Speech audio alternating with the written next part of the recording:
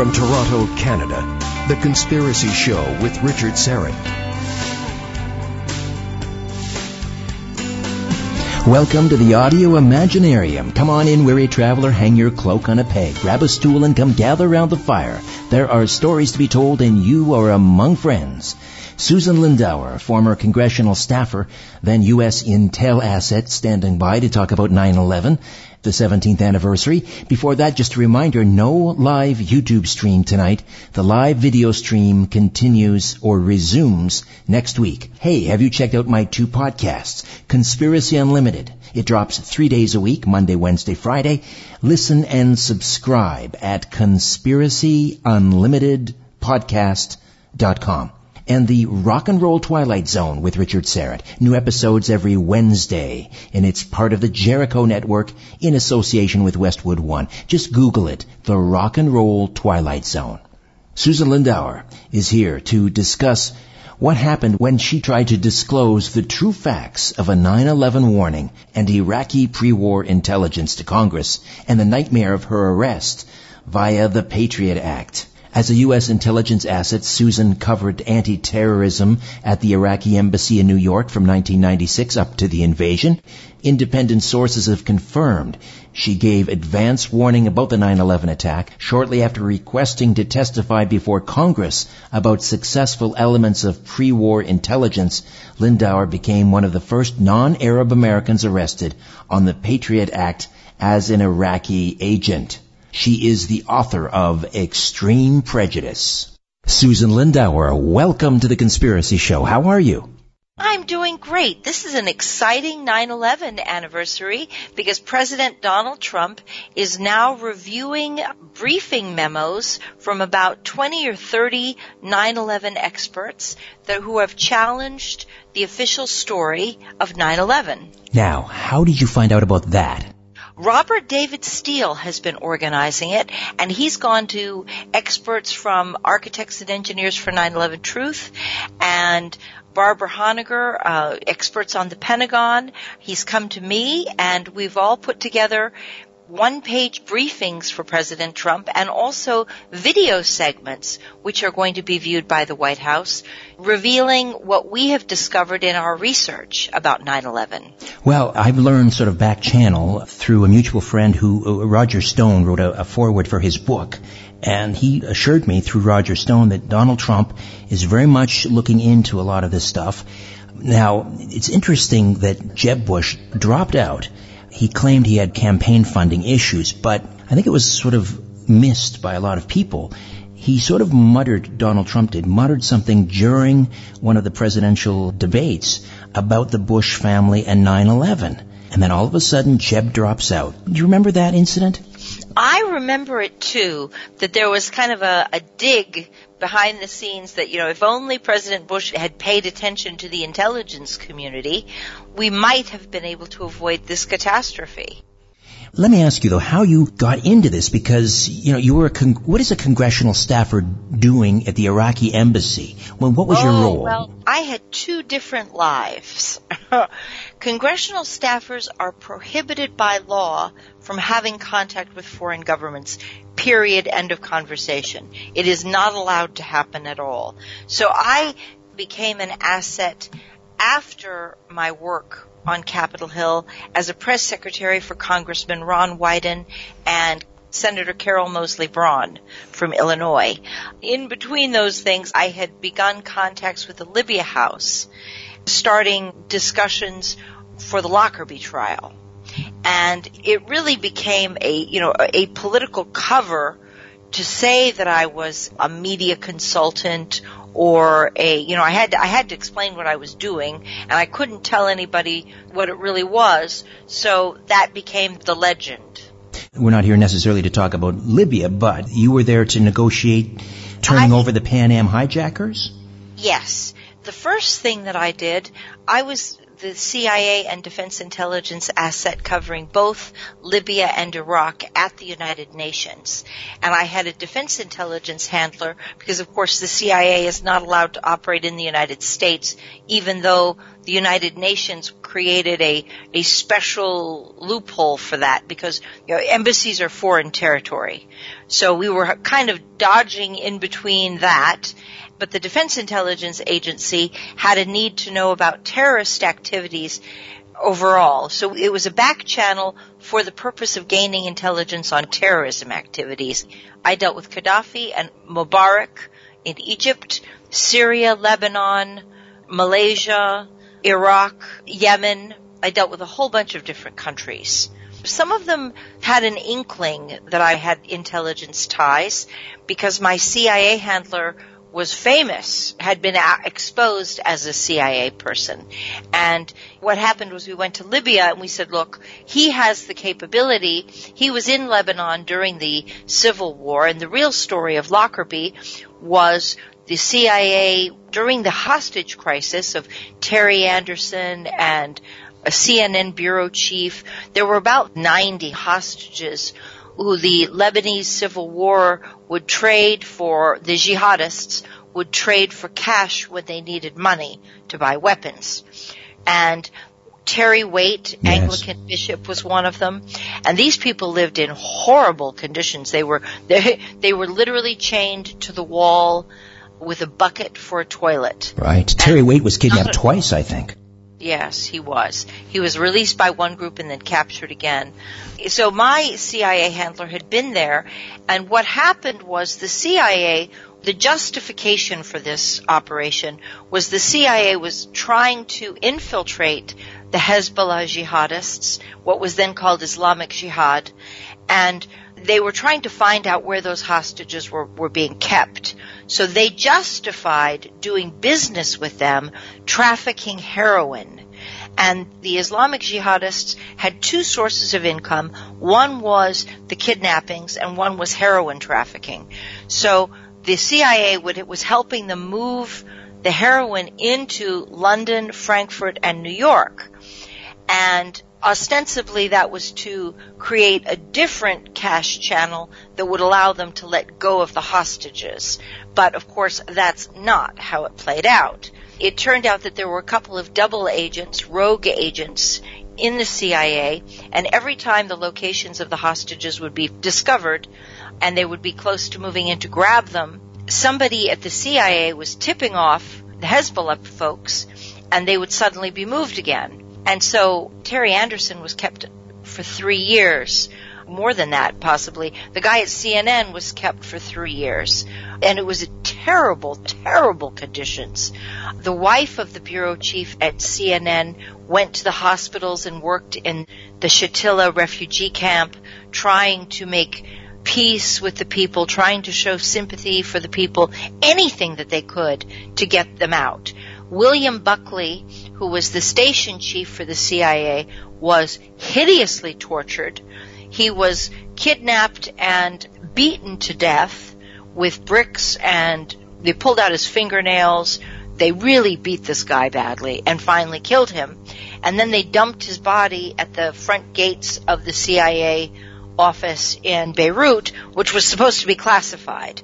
Nobody was supposed to know where that was. And so by dumping Buckley's body at the gates of the front door of the CIA station house, they were saying, look, we broke him before he died. This was scary stuff. It really was. So Lockerbie was actually someone at the Defense Intelligence Agency, McKee, had reported his belief that the CIA was betraying the hostages by every time they'd be found to make a rescue, to send in the Delta Force, they'd be moved. And so he said, okay, we've got a traitor on the CIA side. So the FBI in Washington and the CIA in Washington sent out a team to Beirut to do an investigation. And they were all coming back on Pan Am 103 when the plane was bombed. Now, I will tell you even more than that.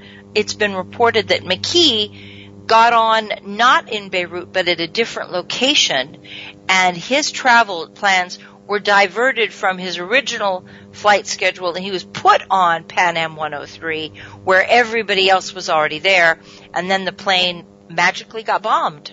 So, in other words, these are not Libyan bombers. This is a wet team came in to clean up. Yes, it's a wet team cleanup. Yes, absolutely.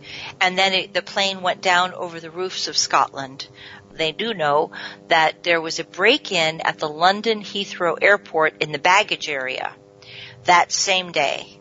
There was a break-in, and the plane blew up over the roofs of Scotland, detonated by a parabolic device that was set off to the height of the airplane in the sky. And why the decision to pin this on Gaddafi, basically?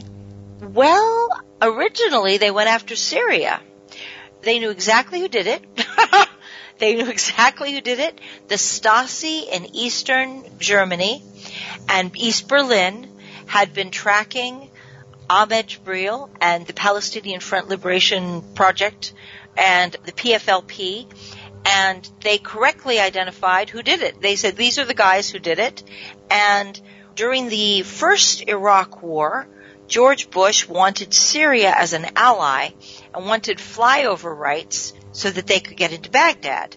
And at that point, Hafez al-Assad said, well, you better take us off your terror list. And so at that point, President George Bush I said, well, you're right, we'll do it. So they transferred the whole blame onto Libya, which had been guilty of targeting a discotheque in Germany. Right. And the Berlin discotheque. And so they said, we'll blame Gaddafi instead, and even if he didn't do this attack, we know he did the others. But Megrahi and FEMA had nothing to do with it. They were total patsies. Nothing whatsoever. And so just so I'm clear, then the wet team, they were using Palestinian assets to take care of this business? Or, I mean, who was ultimately responsible?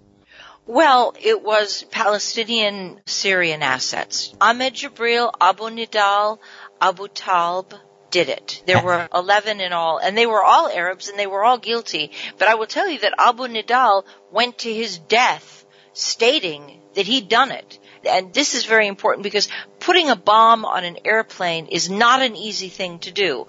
Abu Nidal had done a dozen or more airplane bombings, airplane hijackings, and he was, I don't want to say brave or courageous. That's not the right word. No. If you call it honor among thieves, he had the integrity. Again, using the word integrity and Abu Nidal in the same sentences, it kind of makes you vomit. But he had the integrity not to blame somebody else for his crime. He said, I'm the one who did this. But were they acting at the behest of elements within the CIA who wanted... Yes, that's okay. Yeah. We'll take a time out. We'll come back and we'll continue to delve into the cover-up of 9/11 and, of course, all of the skullduggery involved in Iraq with the sanctions and weapons of mass destruction and much more. Stay with us right here on The Conspiracy Show.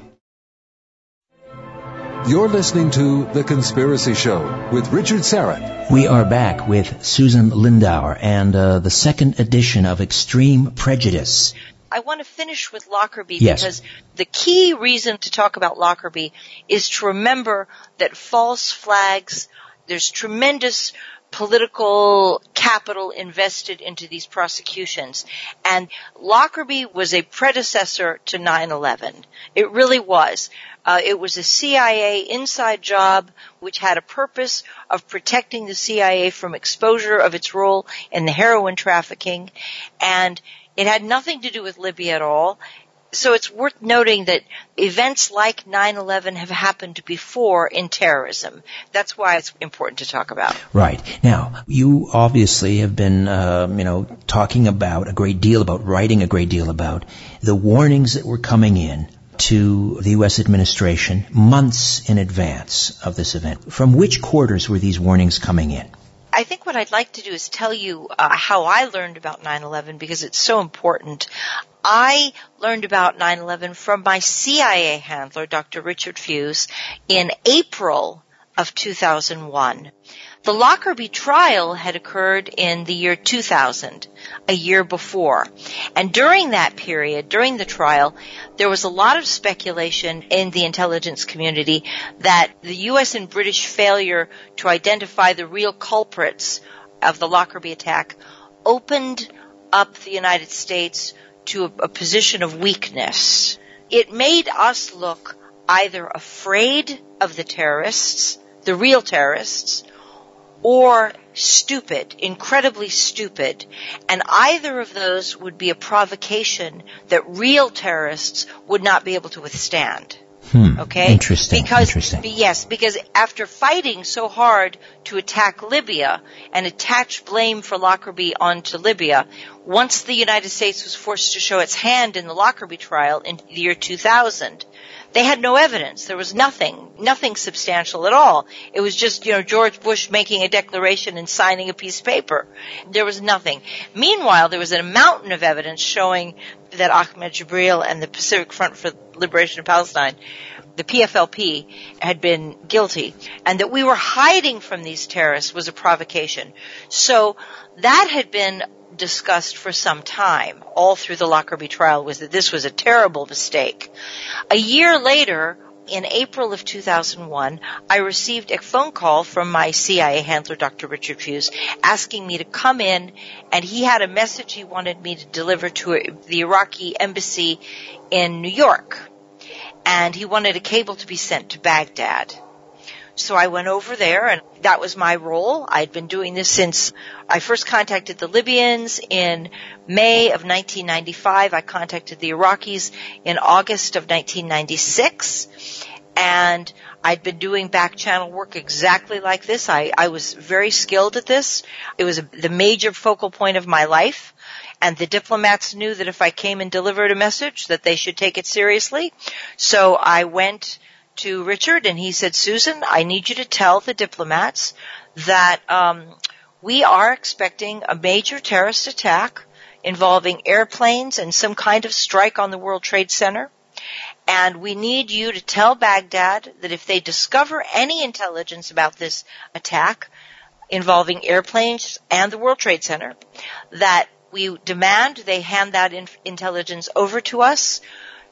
And if we find out that they have kept anything away from us, then we will, and then it goes down, we will consider that an act of war, and we will pound them into harder and more ferociously than we've ever hit them before. We'll bomb them back into the Stone Age, literally. A second time. And by this time, we'd hit Iraq so many times, it would be difficult to impress on them how we could make it worse than we'd already made it. Right. And of course, Iraq at this time is living under these, crippling sanctions as a result of, the Gulf War.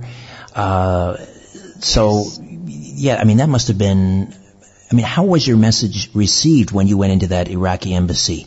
Well, now, that is a very important question, because Iraq had always been one of our best sources on terrorism. Saddam recognized that anti-terrorism was one facet that he shared with Washington, and he could show his devotion and contributions and his commitment to be a good neighbor. So, a year earlier, in October 2000, right before the bombing of the USS Cole, I had received a message from the Iraqi embassy to come in because they had a message for me, and they told me that they had that there was a foreign national, a Saudi, planning to assassinate the royal members of the Saudi royal family, and that he had planned to attack a port in Yemen. This is the bombing of the USS Cole. And the Iraqis protested they could only deport the man. They could not try him because under international law, given Iraq's pariah status, it would be politically impossible for Iraq to take any action against any foreign national, and much less put them in prison because of their, even somebody trying to kill the Saudi royal family would still be protected and exalted by the West. So it was not possible to arrest these people. And so but he told us that they'd gone to Yemen and they were going to strike a U.S. ship in Yemen. And so I immediately went back reported that to the CIA and Defense Intelligence.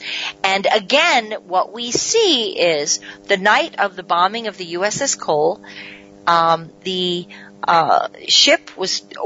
ship's orders were to stand down any protection of the ship. They knew that it would have to be a boat ramming it, or that somebody was going to try to board it or ram it, because there's only certain things you could do to a ship. So they knew exactly what was going to happen, but the Iraqis had explained before the attack that the reason for this, for what was going to become the USS Cole, was that the group of terrorists wanted to relocate from Somalia. This is Al-Qaeda. Right. Somalia, they wanted to cross the border and come into Yemen so that they could position themselves inside this Scrabble-poor country and launch attacks on Saudi oil fields. Okay? This was a long-term agenda. They wanted to set up a base of operations. They hoped, the Iraqis despised them for this. They despised them because they were willing to subject the impoverished Yemeni people to harsh United Nations sanctions. The Al-Qaeda, what we now call Al-Qaeda, hoped that the Yemeni response would be incompetent, poorly conceived, and then the Americans would become angry and would slap sanctions on Yemen, and therefore that would isolate the Yemeni people, and they would turn away from the central government and embrace the invading terrorists. It's a real chess game. My God, they're thinking like 4, 5, 6 steps ahead. Yes, indeed. And I have to tell you that whenever I am terribly sorry about the war in Yemen, but I also know that was the purpose of Al-Qaeda, to get into Yemen, and this is a long-term 20-year game, get into Yemen and attack the Saudi oil fields, destroy the Saudi wealth, take over the Saudi government. So in a sense, I do see why, I understand very much why the Saudis have responded the way they have. But my point in telling you that attack was that the United States understanding because the United States understood the goal, the chessboard, and how the map was laid out, they decided that they would allow the attack to be carried out the sailors were told to go have shore leave, so they were sent off. Many of them were sent off the boat, the USS Cole, and then the protections that would stop anyone from striking the boat were removed. Okay, there are protocols that stop any smaller ship from even coming close to a U.S. vessel. Those were all taken apart, and then they let it happen. They sent everybody offshore, to shore, and then let the attack happen. And then they did it with the express intent that they, instead of asking for sanctions, the United States would demand to send soldiers and military, the Navy, into Yemen to act as protections of the Saudis. So they made a decision in advance before the USS Cole occurred, on rapid turnaround. I learned about it on a Friday. I take that back. I learned about it about 10 days before. I went back to New York, warned the Yemeni ambassador on Friday night over dinner in New York, and the attack happened Wednesday night, Thursday morning. But we told the Yemeni ambassador exactly what we were going to want, that if the attack occurred, we wanted to send the U.S. Navy and have a military presence in Yemen to help the Yemeni government forestall any future attacks against the Saudi oil fields. That just doesn't make sense. Why not just stop it from happening in the first place? Because they had to get you say, wait a minute. Why did they do that? Because the attack had to occur in order to keep the pressure on Yemen to deliver on allowing the United States to set up a military base there. They had to have that. So they used the attack as a false flag, as a staged attack. I don't know if it's a false flag attack. It's a staged attack. They let it happen. They let it happen. Right. For a reason, which was to get so meanwhile, coming back to the Iraqis, before 9/11, the Iraqis had told us about this, and they had protested that they knew the man wanted to, the conspirators desired to assassinate the Saudi royal family. They understood that the conspirators wanted to set up a base in Yemen to attack Saudi oil fields, and they said, if we were any other nation, we could make arrests. and we could send these people to prison and hand them over to the Saudi government. But considering that we are such pariahs, we are prohibited from taking those basic actions. And that was Iraq's response as to why they could only deport them and tell us where they went.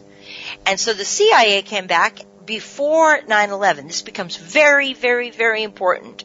In response to the USS Cole, the CIA comes back and says, okay, we understand why you did that, but we demand to send an FBI task force or Scotland Yard or Interpol task force into Baghdad, preferably FBI. They wanted U.S. control over it. But Scotland Yard, too, for British U.S. control. And they told the Iraqis they wanted to have a terrorism task force which would have authorization to conduct investigations, in interview witnesses, and make arrests without Baghdad's interference. And so, in February of 2001, the Deputy Foreign Minister, Saeed Hassan, who had previously been a friend of mine at the Iraqi embassy in New York, when he was ambassador for the Iraqi government, Iraq's ambassador to the United Nations, he agreed in February of 2001 that the FBI should be allowed to send a terrorism task force because of the USS Cole. So, in April, when I go to them and I say, hey, we've heard about this terrorism attack in New York and we'd like your help, the Iraqis were very polite. They said, okay, that's great. We'll cable Baghdad that you're seeking any intelligence on this. And you want to send in the FBI, go right ahead. Okay, I'm going to jump in right here, Susan. We have to take another time out. We'll come back on the other side. No worries. Susan Lindauer is with us, and we will be right back on The Conspiracy Show. My name is Richard Serrett. Don't go away. The Conspiracy Show with Richard Serrett. We are back with Susan Lindauer, author of Extreme Prejudice. All right, so the Iraqis were more than willing to cooperate in terms of allowing the FBI, the CIA into their country. They weren't in a position to arrest terrorist suspects, so they welcomed the FBI and the CIA to come in and do that. This is in April of 2001, and you're receiving warnings of a terrorist attack coming to New York involving planes and the World Trade Center tower. Exactly. And Iraq's response is very cordial. They'll send a notice to Baghdad. So then I go back to my CIA handler and I report back what the Iraqis promised to do. And he said, well, what happened when you threatened them? I said, oh, well, Richard, threats are not necessary. Iraq's one of our best sources on terrorism. I told them what's going on and we need the intelligence. They promised to send the cable to Baghdad. They'll get us, if they hear of anything, they'll let us know. They know it's a top priority. He said, I did not tell you to be nice to those people. I told you to deliver a threat. I demand that you go right back to New York and you deliver the message exactly as I told you. Oh, you didn't promise to bomb them into the Stone Age if they didn't cooperate. No, not yet I didn't. It was not necessary. So he was really mad at me. And he said, I want you to go back there and I want you to tell them exactly what I told you before. We will consider this an act of war if they discover any intelligence and and fail to give it to us. They'd better find this intelligence. And he said, and then he said something very important. He said, Richard Fuse said, I do not want you to tell the Iraqis that this threat originates with you or I. I want you to tell them this threat of war originates above the CIA director and above the Secretary of State. Now, Richard, those are only three people. Mm-hmm. The President of the United States, George Bush, Vice President Richard Cheney, and Secretary of Defense Donald Rumsfeld. And those are the three people who had the authority, and my CIA handler was emphatic that they wanted to make sure the Iraqis understood the threat of war over this future attack on the World Trade Center involving airplanes originated with those 3 men. So I went right back to New York and I said, I guess I didn't speak strongly enough before. I'm very chagrined. I've been ordered to repeat this message with this threat. And the diplomat was like, oh my goodness. Well, I'll tell Baghdad immediately that this is actually very serious. And he said, Baghdad has already invited the FBI to send a terrorism task force. Please go back to Washington immediately and tell them that I'm ready, that we at the embassy are ready to process the FBI visas immediately and promptly, and that I will have authorization to handle this here in New York. He said, I will inform my staff that if I am at any meetings any time this week, they are to interrupt my meetings no matter where I am, and I will be here and I will return immediately forthwith to the embassy with no delays whatsoever. And we will process these visas so that the FBI can go straight in. I can just imagine Dick Cheney saying, these damn compliant Iraqis, don't they know we're trying to pick a fight with them? Yes. It's awful. It's awful. Yes, the damn compliant Iraqis, yes. And that was the story, that was what the ultimate tragedy of this whole thing. So, of course, I went back and Richard said, what did they say to my threat? I said, send in the FBI immediately. Tell the FBI they've got a green light. Well, do you think for a minute the FBI showed up at the embassy? No. Instead, all through the summer, we played this little dance. Have the Iraqis heard anything yet? The Iraqis said, no. Everything that is coming about this attack comes from you. We don't know of any time we try to chase down a source on anything, it all goes back to Washington. You being the CIA, Washington and the CIA are the source of all the terrorism talk. It's all your chatter. They didn't want to hear that. They didn't want to hear that. Well, but the thing is, it was true. It was true. So it was a game that we were playing. It was a game, and after the break, I will be happy to tell you what happened on August 2nd, and that was the day of Robert Mueller. This becomes accelerates. The terrorism talk accelerates in August. All right. So right back with Susan Lindauer as we talk about the 9/11 cover-up right here on The Conspiracy Show.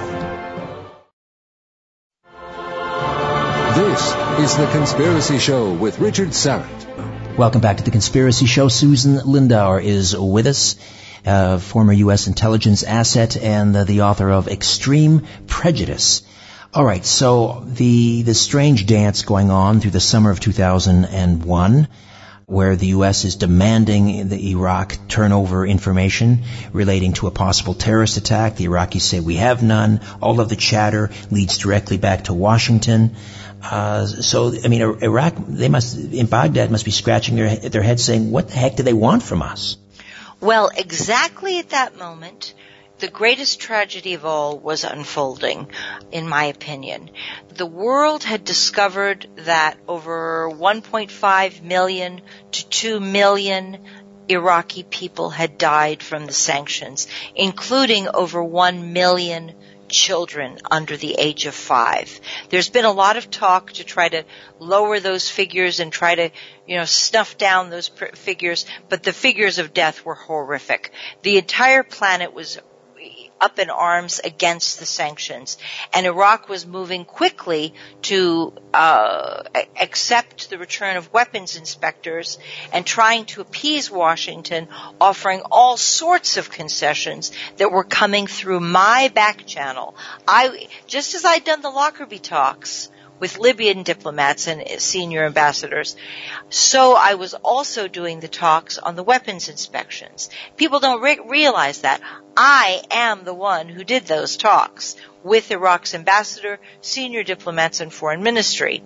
So at this point, they were offering the United States every possible concession. They offered preferential contracts for telecommunications, agriculture, transportation. The Iraqis offered to purchase 1 million American-manufactured automobiles every year for 10 years. I laughed. They said, we'll make it 20 years. And I said, no, 10 years is enough. There would have been no automobile bailout of Detroit if this had happened. Didn't they also promise for free elections and for Hussein to resign? Yes, free elections, and Hussein would step down and retire to a villa in Tikrit. The Iraqi exiles the Iraqis were very creative. Saddam's government was very creative. They said that they pointed out that embassies are sovereign territory of the home country. They invited the Iraqi exiles to return and live at the embassies, which could then reopen in Baghdad, and they could house the Iraqi exiles who would be allowed to campaign around the country, publish newspaper articles, radio, TV, they'd have media access. And the world would go forward. Saddam would retire to a villa in Tikrit. Yes, indeed. Why would he be willing to do that? Because he was a survivalist. And he was at the end of his life, and he was ready. He was ready to go. It's like, why attack Libya when Gaddafi was about to step down? There's no reason to attack Libya at all. After he had reformed himself. Yes, and he was also about to retire. He was expected to retire in the next 12 to 18 months prior to the attack on Libya. So there was no reason to have a regime change at all. Saddam was going to go willingly, peacefully, and step aside. And then he was going to open the way for the exiles. Also, the United States was promised preferential contracts for healthcare, hospital equipment, and pharmaceuticals, and the all-important oil. The United States was promised preferential contracts for oil development and exploration, and that the United States would be given the contracts to rebuild Iraq's pumping stations and the damaged pipelines. The sanctions had caused shutting off the pipelines, not using the pipelines, had caused them to rust out. So they were leaking heavily into the desert, and the oil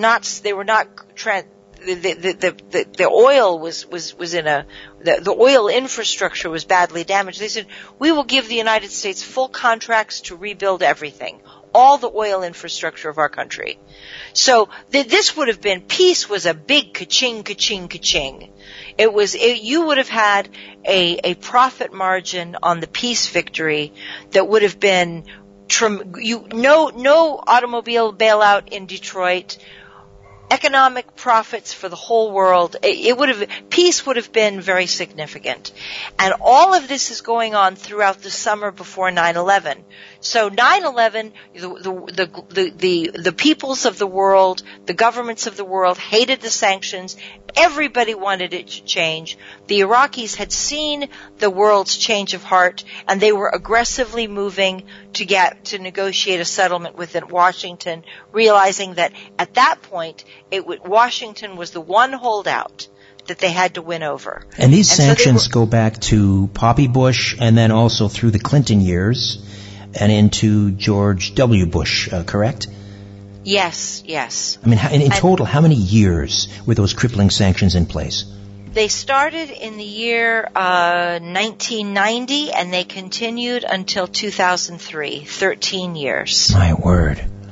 Yes. And how many Iraqi children dead as a result? In the January of 1996, the World Health Organization released figures that 500,000 children had died of sanctions by 1996. And Madeleine Albright, who was Secretary of State, was asked if she thought that was an acceptable rate of death. And she said yes. Absolutely. And just explain how one... Yeah. The problem was that the children did not stop dying in 1996. The deaths continued until 2003, 7 more years. So it's estimated that over 1 million children died from the sanctions, and that only counted children 5 and under, and it only counted adults over the age of 65. So the children were dying, the old people were dying. Cancer was an epidemic like the flu in Iraq because of the depleted uranium as well. Right. And when we say death by sanction, we're talking about lack of proper food, lack of medical supplies, and so forth. Horrifying. I visited hospitals in Baghdad, and they opened the medical cabinets in the hospitals, and there was no medicine. They did not have aspirin to give a little child who was dying or suffering. They did not have oxygen canisters.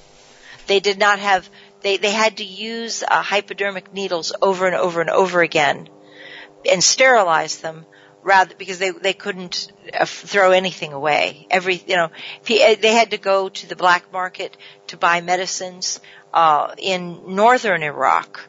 In the Kurdish territories, they would go up there to get medicines if they needed something. Well, Iraq was a client state. Where did Saddam Hussein? How did he rub George Herbert Walker Bush the wrong way? Were they business partners? Did he somehow betray Bush? What happened? I have to tell you that I've had so many conversations with the Iraqi diplomats on that very subject, and nobody ever could understand it. They were like, he was our friend. Dick Cheney was our friend. And they would show me pictures, photographs of Saddam shaking hands with Dick Cheney, big, huge smiles on their faces. The Saudis hated the Iraqis, and the Saudis have violently, they saw Iraq as a secular government. They have their evil. I think the Saudis are the most evil people, frankly. I have a personal deep hatred of the Saudis. They have attacked for the regime, Yes, excuse me. I stand corrected. It's the regime. They attack other countries just like we've seen them do in Libya and Syria for no reason whatsoever. That was a Saudi war.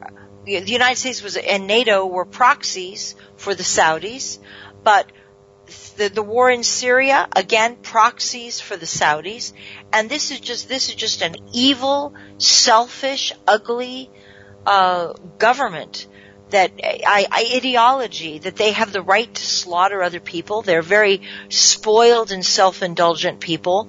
They treat other human beings hideously. Yes. I really don't like the Saudi. You can tell. I just really don't like the Saudis.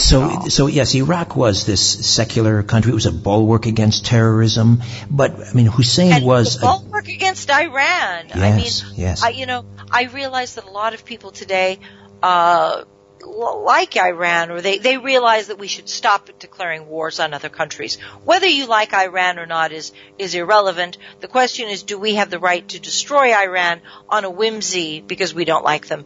And whether you like Iran or not, and I believe strongly that we need to leave those people alone. So.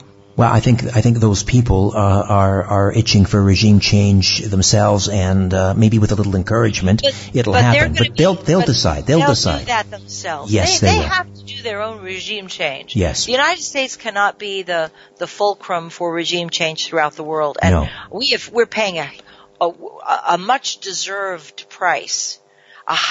We're paying for this, and we deserve to pay the price for this. But the point is, again, Iraq was a client state. They could still be an ally. They wanted to, and they tried very hard to get back in good graces. So let me tell you what happened on August 2nd, because I want to tie this back now to 9/11. August 2nd was a critical day in my life.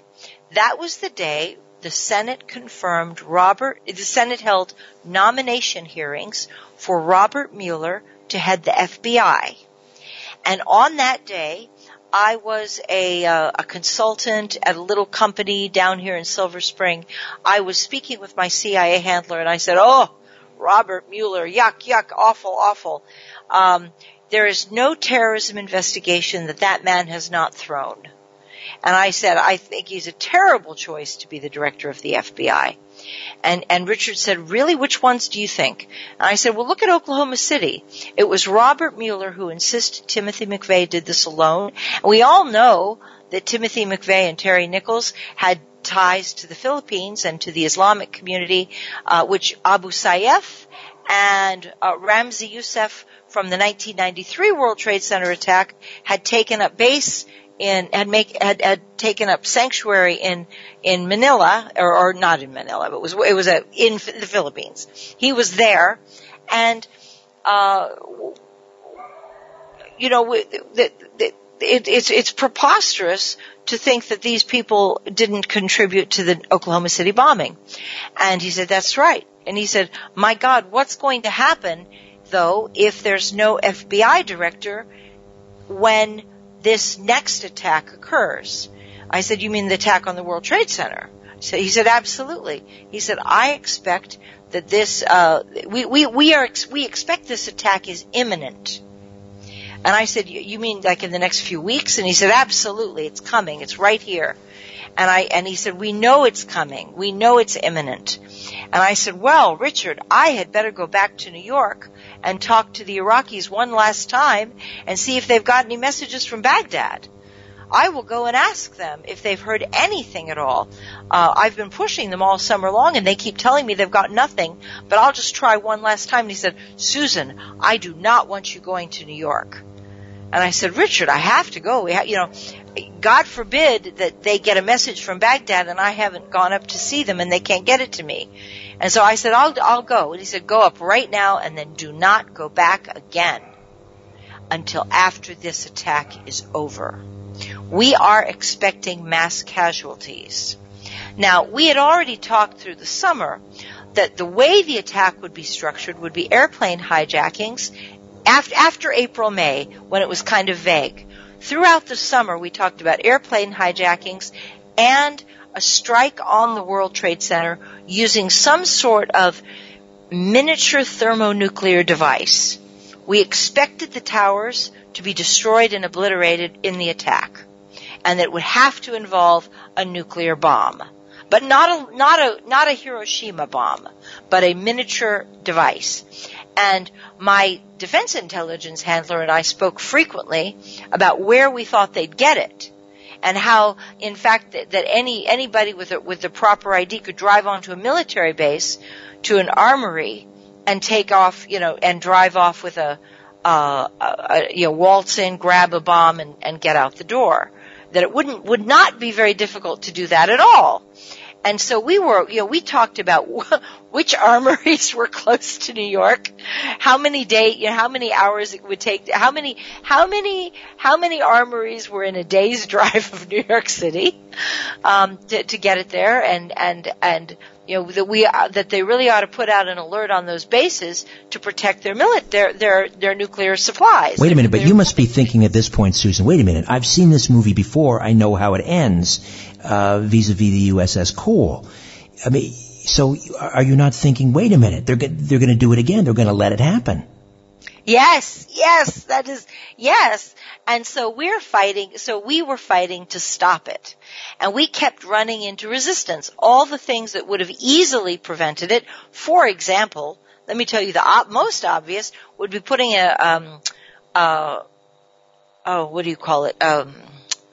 an anti-aircraft artillery battery on top of one of the towers. They could have shot the darn plane flying over the water. You got that right. Listen, we'll take a time out.